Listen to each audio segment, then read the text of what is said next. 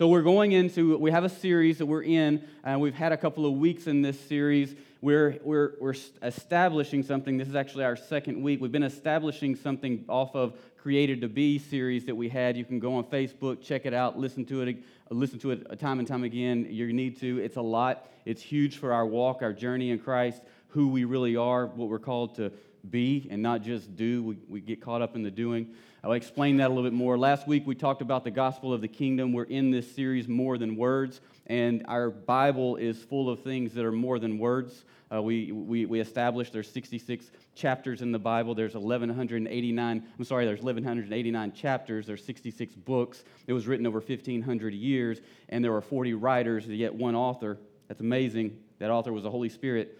And so with the power behind that infallible, inerrant word, inspired word, then there's a lot of power in words, these particular words, especially when they're put in the context of what they were meant to be. We're going to talk a little bit about context today, and I'm going to go through many familiar verses with you, some that you've heard. Maybe you were in Sunday school when you had Sunday school. Maybe you in church whenever you were going to church as a young one. Maybe it's even recently you've heard these scriptures, and they're very familiar. But I'm going to give you a new perspective on these. I'm going to use what we call exegesis, which is the proper way to extract the truth of the text out of the context of what the scriptures were written. So how that looks is, if I were going to read scripture, I would look at a passage and I would wonder, what does that passage mean? And think about it as circles. If you see the circles over there on that wall, let me just give you that imagery right there. So I'm reading a passage and there's a circle. Okay, that's where I'm starting. Well, to exegete, take it out of its proper context, I've got to begin to work outward within that book. What does this scripture mean? The context clues, begins to give me insight on what that means. We work our way outward towards the writer, the specific writer, and then even towards the whole book, the whole Bible, because there's one author. That's how we exegete. That's how we pull this truth. I'm blowing your mind right now, but I'm going to bring it in. The reason I need to mess with you is because I'm going to really mess with you today. I'm going to mess up your Sunday school theology. You're going to leave here with a headache, and you're wondering, what am I going to even eat? I don't even care. I just want to go take a nap after all of that. So it's like this. We're going to have to get proper context. Let me use something that you know. Let's just say the phrase, "You're crazy." Now, that actually has three meanings depending on the context. Let's say you're a young guy and you're about to do something, and you did something just to impress your friends, and everybody's like, "Wow, you're crazy." There's one context that has one meaning to it. Or let's say you're at Rusk Mental Hospital and you're seeing somebody and you say, "Wow, you are crazy." Now that has a different meaning, right? Different context, different meaning. Or let's say you ask your wife to give you a massage and she says, "You're crazy." It's same phrase, three different meanings. And so you get what I'm saying. It all depends on what the context of what's going on around that scripture as to what that verse actually means. All right, here we go. I'm going to go into John because that's where we're going to break down everything. But I've got to set a foundation in Luke and then in Genesis as well before we get started. So Luke 4:6, if you're in your Bibles. If not, we've got it for you. Luke 4:6. It says, "And the devil said to him," that's Jesus, "All this authority I will give you, and their glory, for this has been delivered." Delivered means to be given over.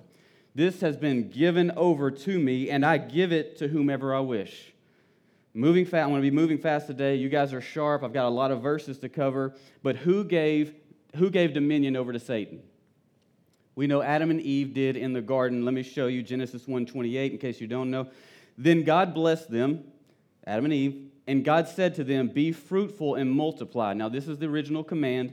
"Fill the earth and subdue it. Have dominion over the fish of the sea, over the birds of the air, and over every living thing that moves on earth." Now, and what God gave dominion to Adam and Eve. Now, Adam and Eve gave it over to Satan in the garden. Satan says to Jesus, whenever he led him into the wilderness, he says, "Listen, this dominion, this authority has been given to me, and I will give it to you. I can give it to whomever I please." This is what Satan says to Jesus when he's trying to get Jesus to do what he wants. He says, "And I've got the authority. I now have all authority, and I can give it to whomever I wish." Then Jesus, he doesn't argue with him. We don't see Jesus arguing with Satan in the wilderness at all. Not in the sense of whose authority it is.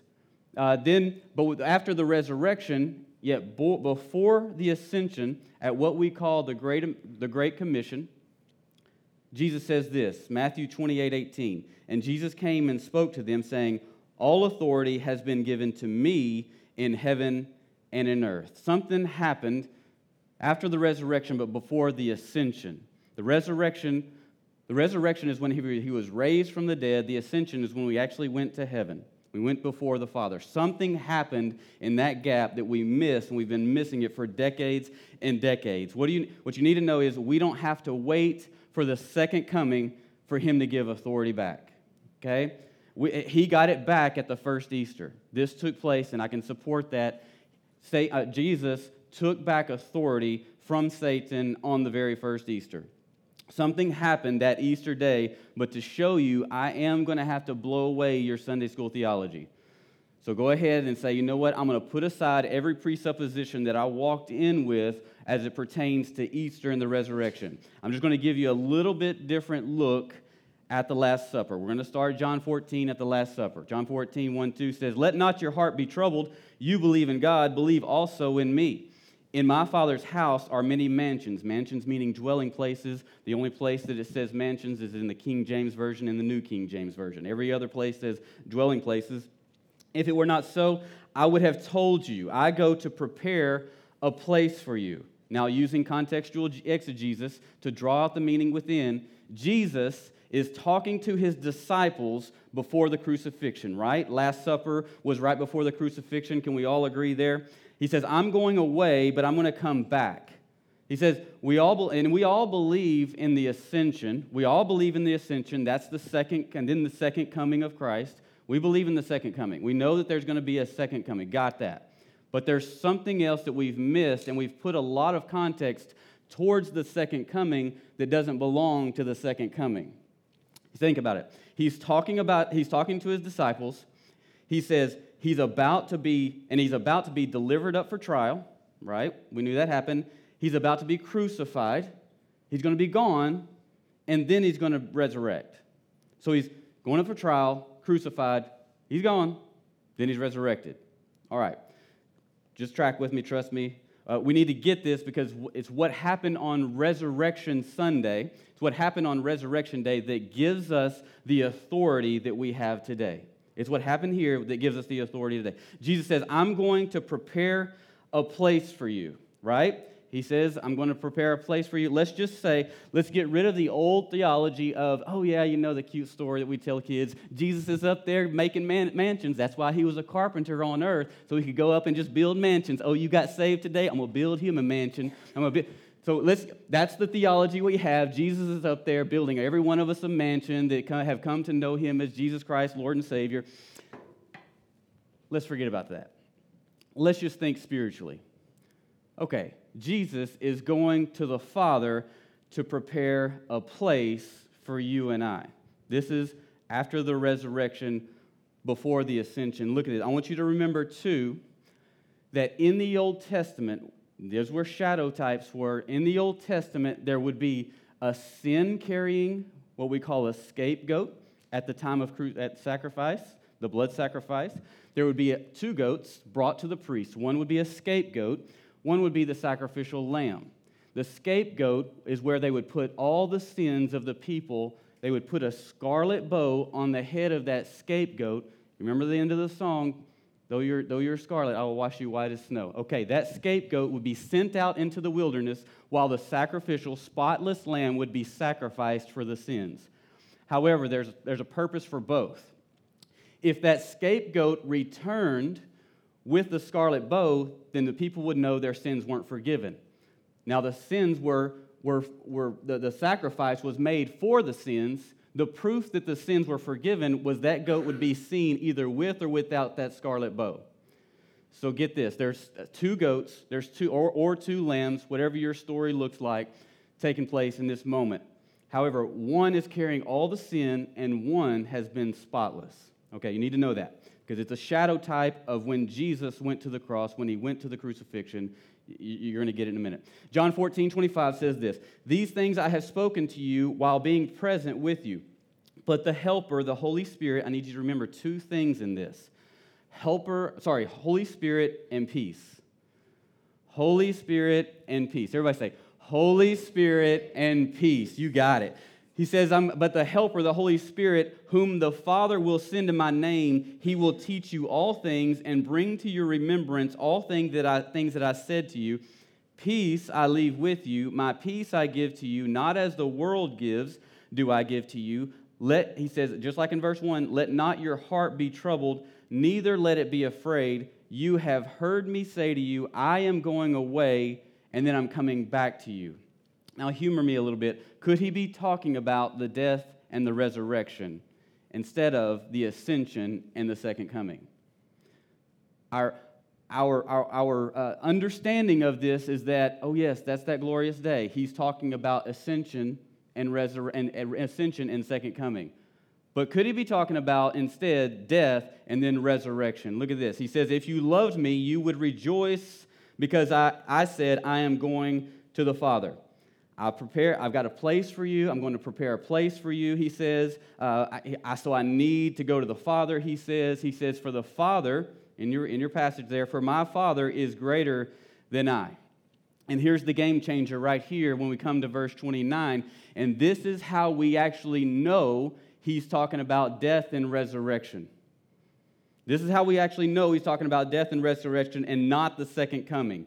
Verse 29 says, "And now I have told you before it comes," before death and resurrection comes, "that when it does come to pass, you may believe." He's saying, I've got to give you a lot of signs so that when these things that I'm talking about happen, you will know this is what I'm talking about. And then there's going to be several signs to follow. Let me show you. He's talking to his disciples. He says, I'm going, then I'm coming back. I'm telling you before it happens, so when it does happen, you will believe. I'm going to the Father to get things right for you, to have relationship. That's the picture of the scapegoat as well, going before the Father to see if the sins have been forgiven. If it came back clean, then the sins were forgiven. But at the same time, the sacrificial, the spotless lamb is going before the Father.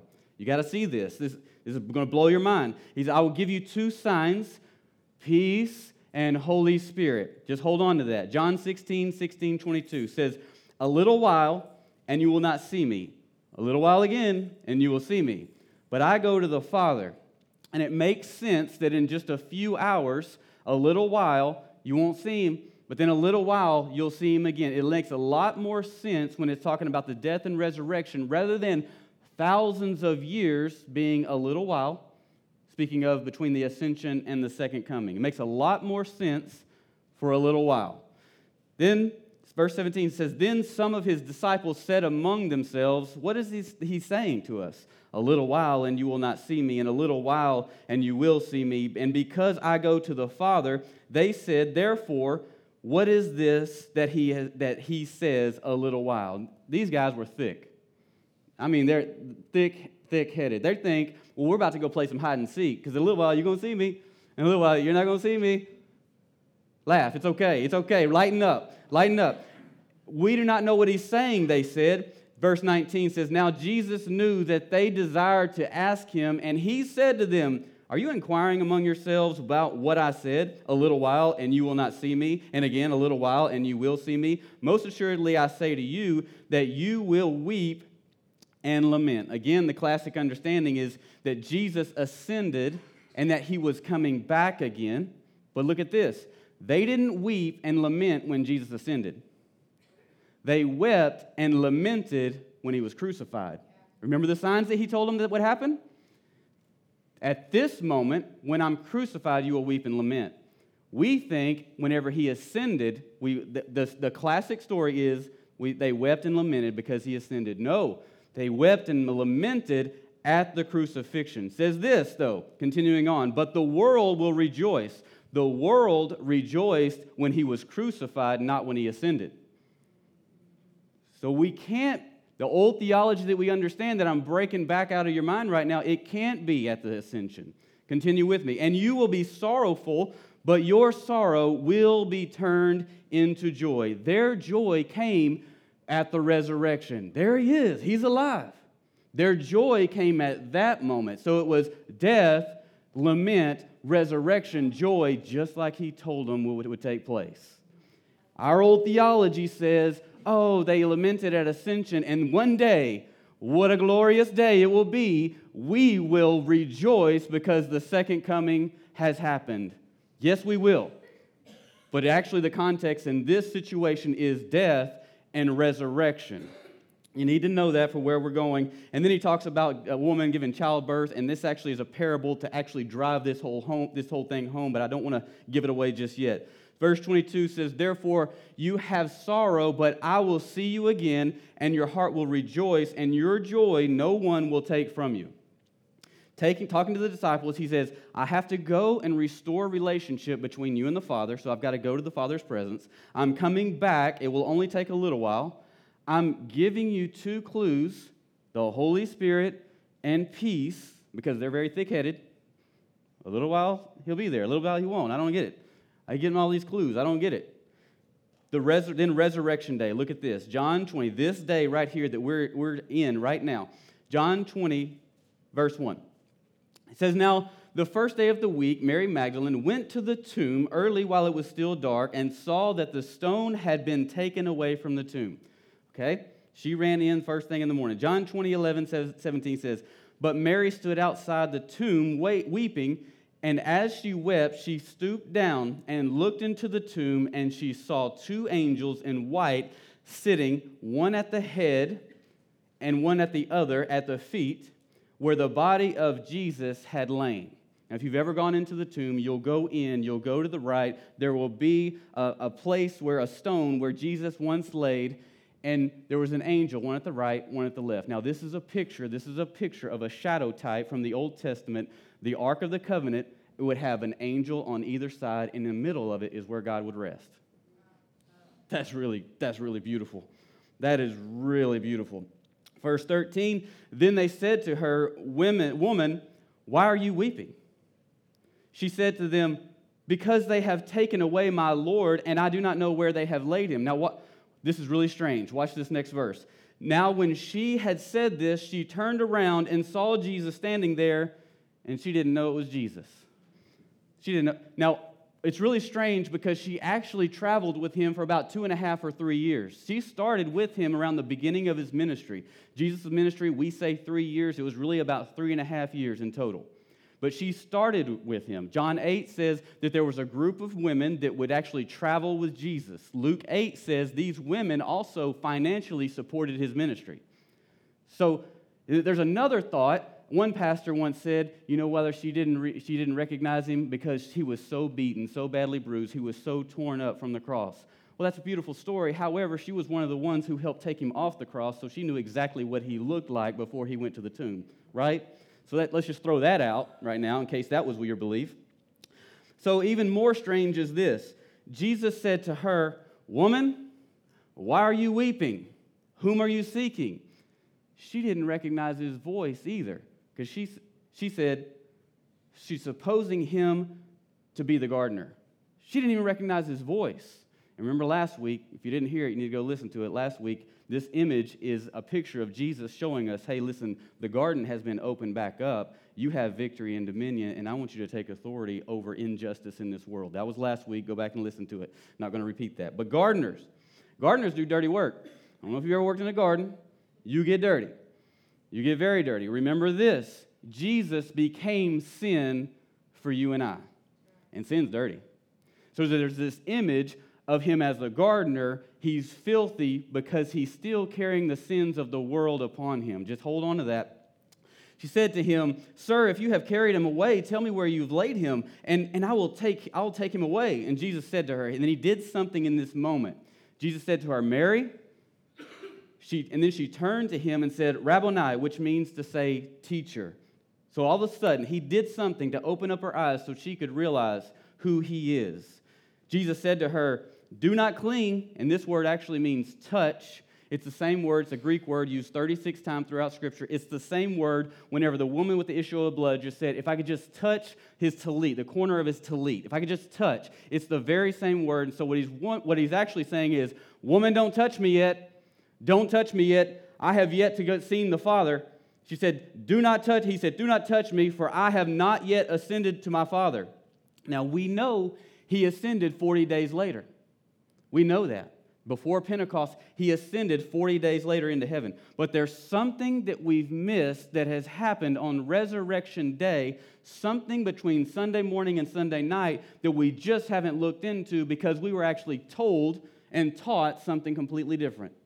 And there's a day that has taken place, and we're waiting for that day, and we're waiting to be empowered that day, but we've already been given everything that day has to come with right now, 2,000 years ago.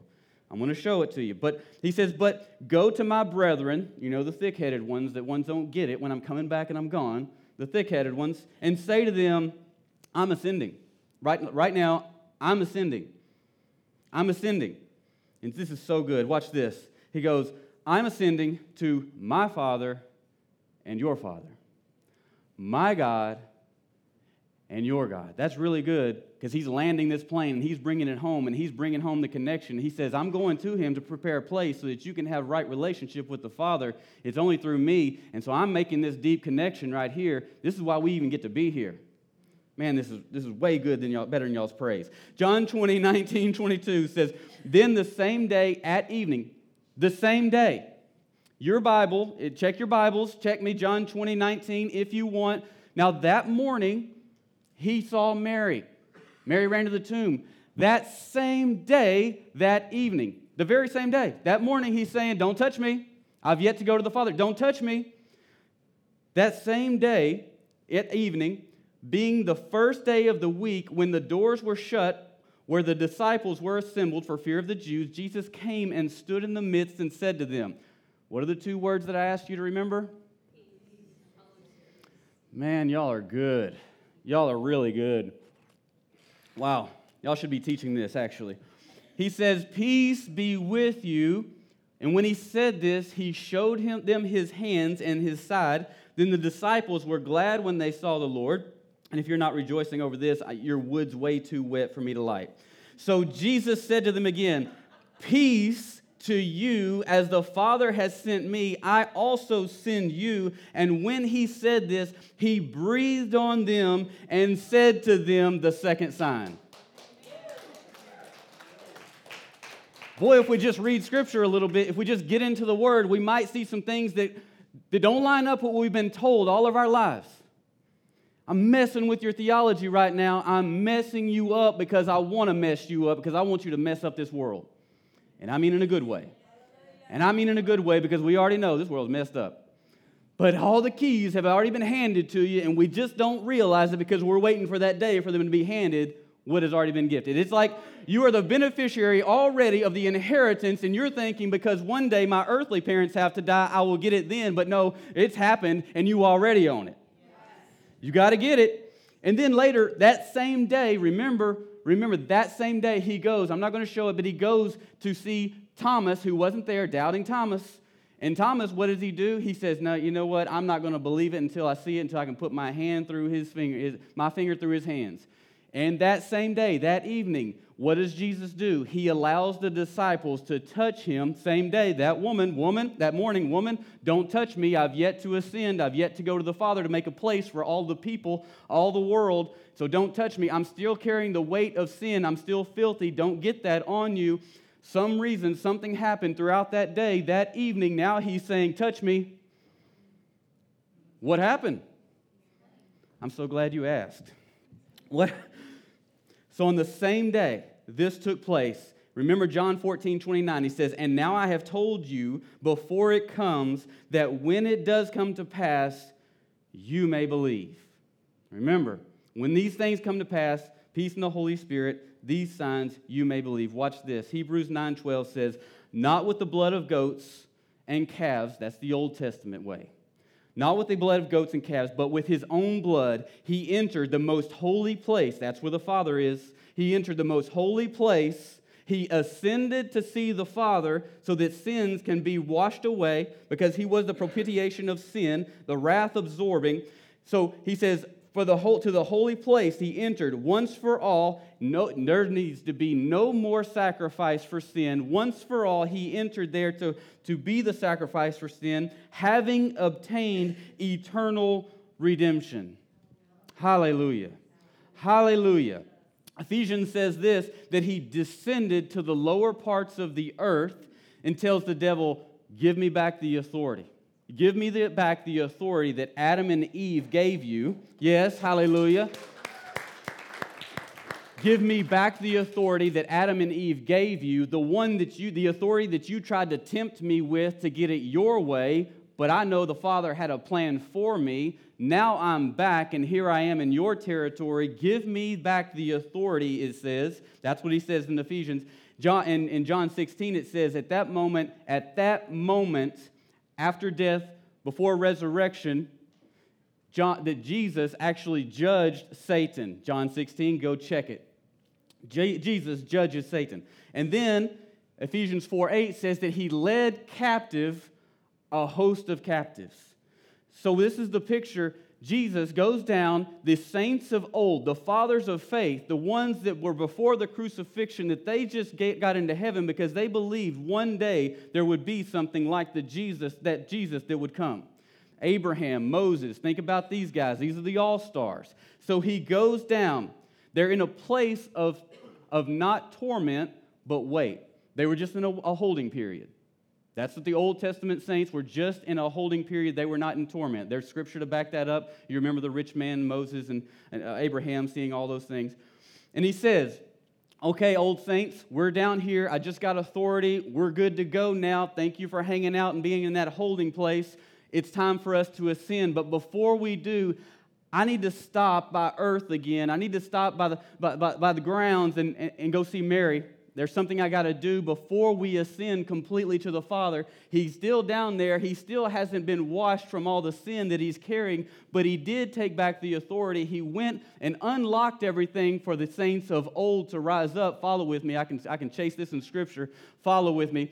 And then he comes back up, and that's when he has his conversation with Mary, and we all know, because he's told the disciples, he told them clues. He said, look, peace and the Holy Spirit. He's like, look, I'm going away, I'm coming back. He told them, but we all know that if you want something done right, you've got to tell a woman to do it. It's Scripture. It's Scripture.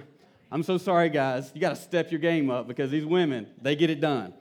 The saints said, okay, while you do that, while you're talking to Mary, while you do that, then we're going to go around, we're going to check out this New Jerusalem. You're like, what? This dude's crazy. This dude's crazy. But look at this. Matthew 27, 52, 53 says, and the graves were opened, and many bodies of the saints who had fallen asleep were raised, and coming out of the graves after his resurrection, they went into the holy city and appeared to many.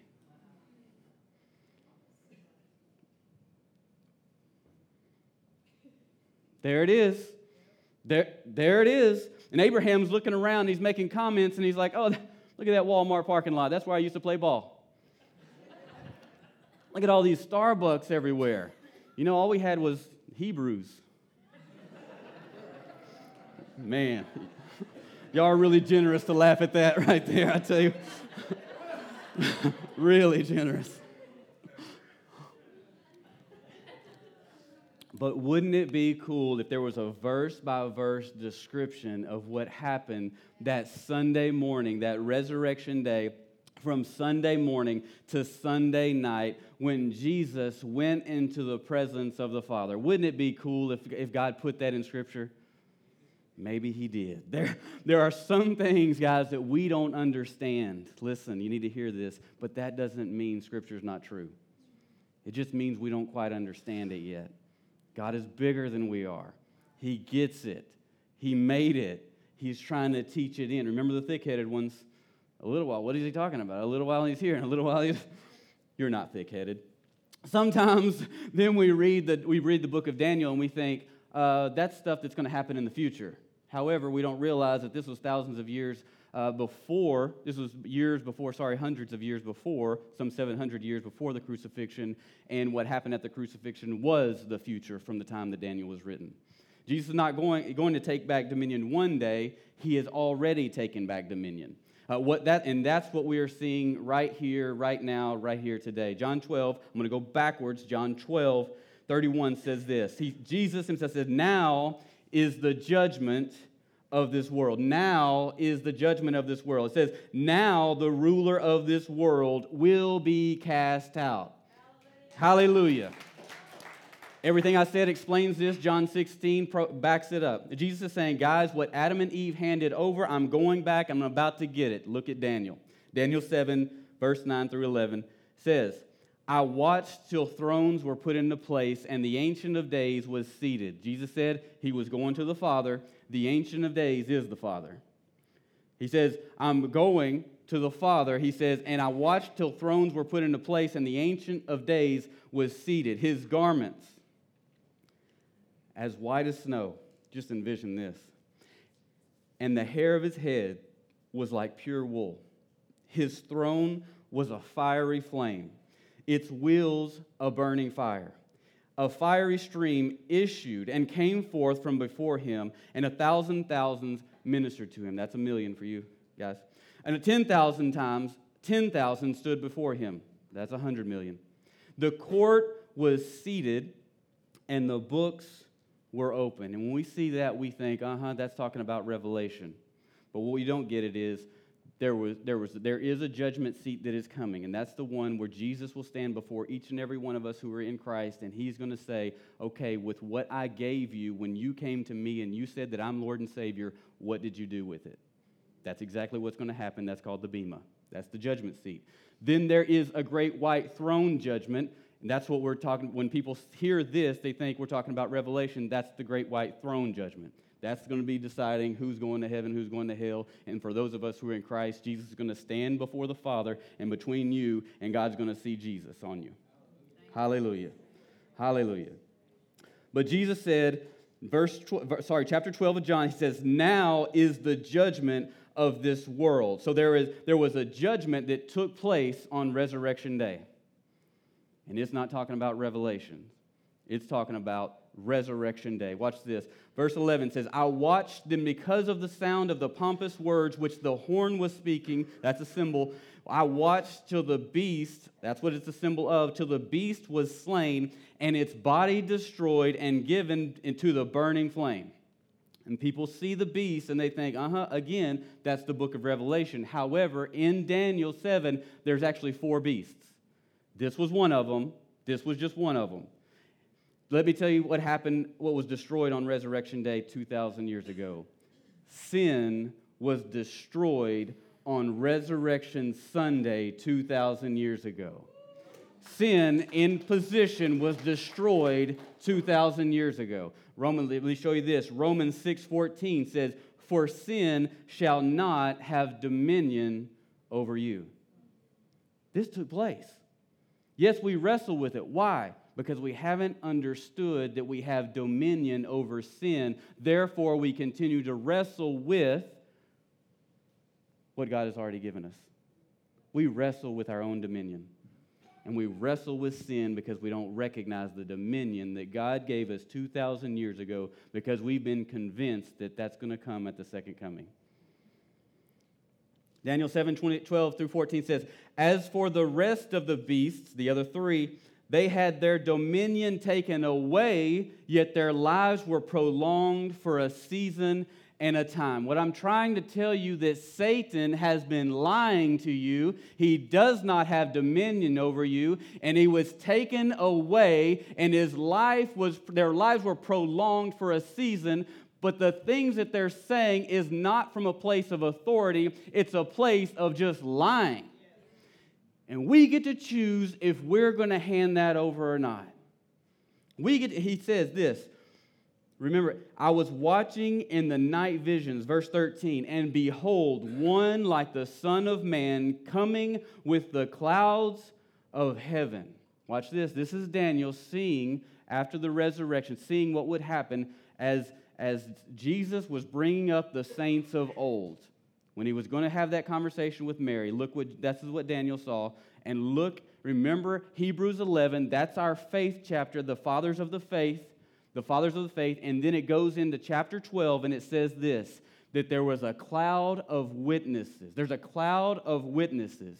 This is the cloud of witnesses that Hebrews 12 is talking about in verses 13 of chapter 7 in Daniel. It says, one like the Son of Man, coming with the clouds of heaven, the clouds of witnesses, the saints of old, the ones that he set free, the ones that were in a waiting time, waiting to go before the Father as well. He came to the Ancient of Days, and they brought him near before him. Then to him was given dominion and glory and a kingdom. This is not going to happen one day. This happened 2,000 years ago day. Then to him was given dominion, that all peoples, nations, and languages should serve him. His dominion is an everlasting dominion, which shall not pass away, and his kingdom, the one which shall not be destroyed. That happened 2,000 years ago. He says, Mary, do not touch me. I have yet to be cleansed. I have yet to be ascended. I have yet to be presented myself before the Father, and yet be cleansed to make a way for you. We know about the weeping and lamenting at the death and resurrection that Jesus was saying so that you will believe, because at the second coming, he won't have to convince anybody to believe, because every knee will bow and every tongue will proclaim. There will need to be no evidence, because there will be full evidence of the one who is coming at the second coming. That's why he had to give evidence of look for these signs, because I'm coming back.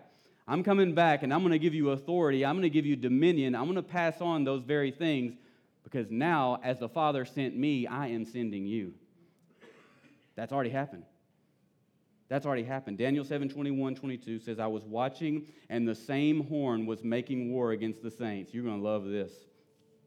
The same horn, though he had no dominion, though his life was just prolonged, the same horn who had been judged, the same horn was making war against, was speaking lies against the saints and prevailing against them until the Ancient of Days came and a judgment was made in favor of the saints of the Most High, and the time came for the saints to possess the kingdom. Boy, this is, man. Hallelujah. And this is why we let the Bible interpret itself, and we don't try to put into the Bible our own thoughts. This happened 2,000 years ago on Easter morning, Resurrection Sunday. God the Father, sitting before all, he looks at the saints, the judge, looks at Satan. He looks at Jesus' tethered body, and he says, Satan, you lose. Saints, you win. And he beats the gavel, declaring victory 2,000 years ago, handing over authority. Satan has no dominion over you. And you don't have to wait for the second coming to have victory. You don't have to wait for the second coming to have dominion. You have it. It's been handed over to you. And we've been deceived thinking it's a one day to come when it's already one day has passed. And it is present. And it is now. Saints, you win. Satan, you lose. Let me pray for you. Let me pray for you. Get in that place where you know you're in the presence of God. Adam and Eve gave over dominion. And that's exactly what you and I do in various areas of our lives. Satan gets us to believe a lie. Your marriage is never going to be healthy. You're never going to be able to live up to that job. You're never going to have the right amount of time, finances. They're never going to see you. You're never going to be able to learn that. You're never going to be able to do that again. Your days are done. But you're going to take a stand. You're going to live from a place of victory. You're going to live from a place of authority. And when Satan begins to impart those little lies, you're going to stand on the truth of what God's word says over you. You're going to combat evil with good. You're going to finally stand up where you were once passive, and you're going to be strong before the lies of Satan. You are going to take dominion over sin once and for all. Listen to this, Colossians 2:15. Having disarmed principalities and powers, he made a public spectacle over them, triumphing over them in it. Hallelujah. There are many here that need prayer today. And in a moment, we're going to worship. I'm going to ask my prayer team to come forward. We'll have communion. If you would like to take communion this week, you can grab a cup. You can go back to your seat while we worship. There will be altar team members if you need prayer for anything. And I know in seasons like this, there are a lot of people that need prayer. And I don't want you to leave this place carrying the very things that you came in with. I don't want you to leave this place without having someone agree with you where you're at. Having someone help you understand the victory that you have in Christ over the struggle, over your marriage, over your finances, over your relationships, over your work situation, over your life, your schooling, whatever it is. Don't leave this place today without receiving prayer. Don't leave this place without having communion with the Holy God and finding that nearness yet again. Father, we just thank you so much for grace. Thank you for what you're doing in this place. Thank you for the hearts that you've brought. Thank you for changing our perspectives. Thank you for changing our minds. Lord, we praise you and we love you in Jesus' mighty name. Let's just stand up. Let's worship God because he's good. If you need prayer for anything, please don't hesitate to come forward. Again, if you would like to take communion, grab a cup. Go back to your seat. Have a seat and spend time with Jesus because he has made you a victor today.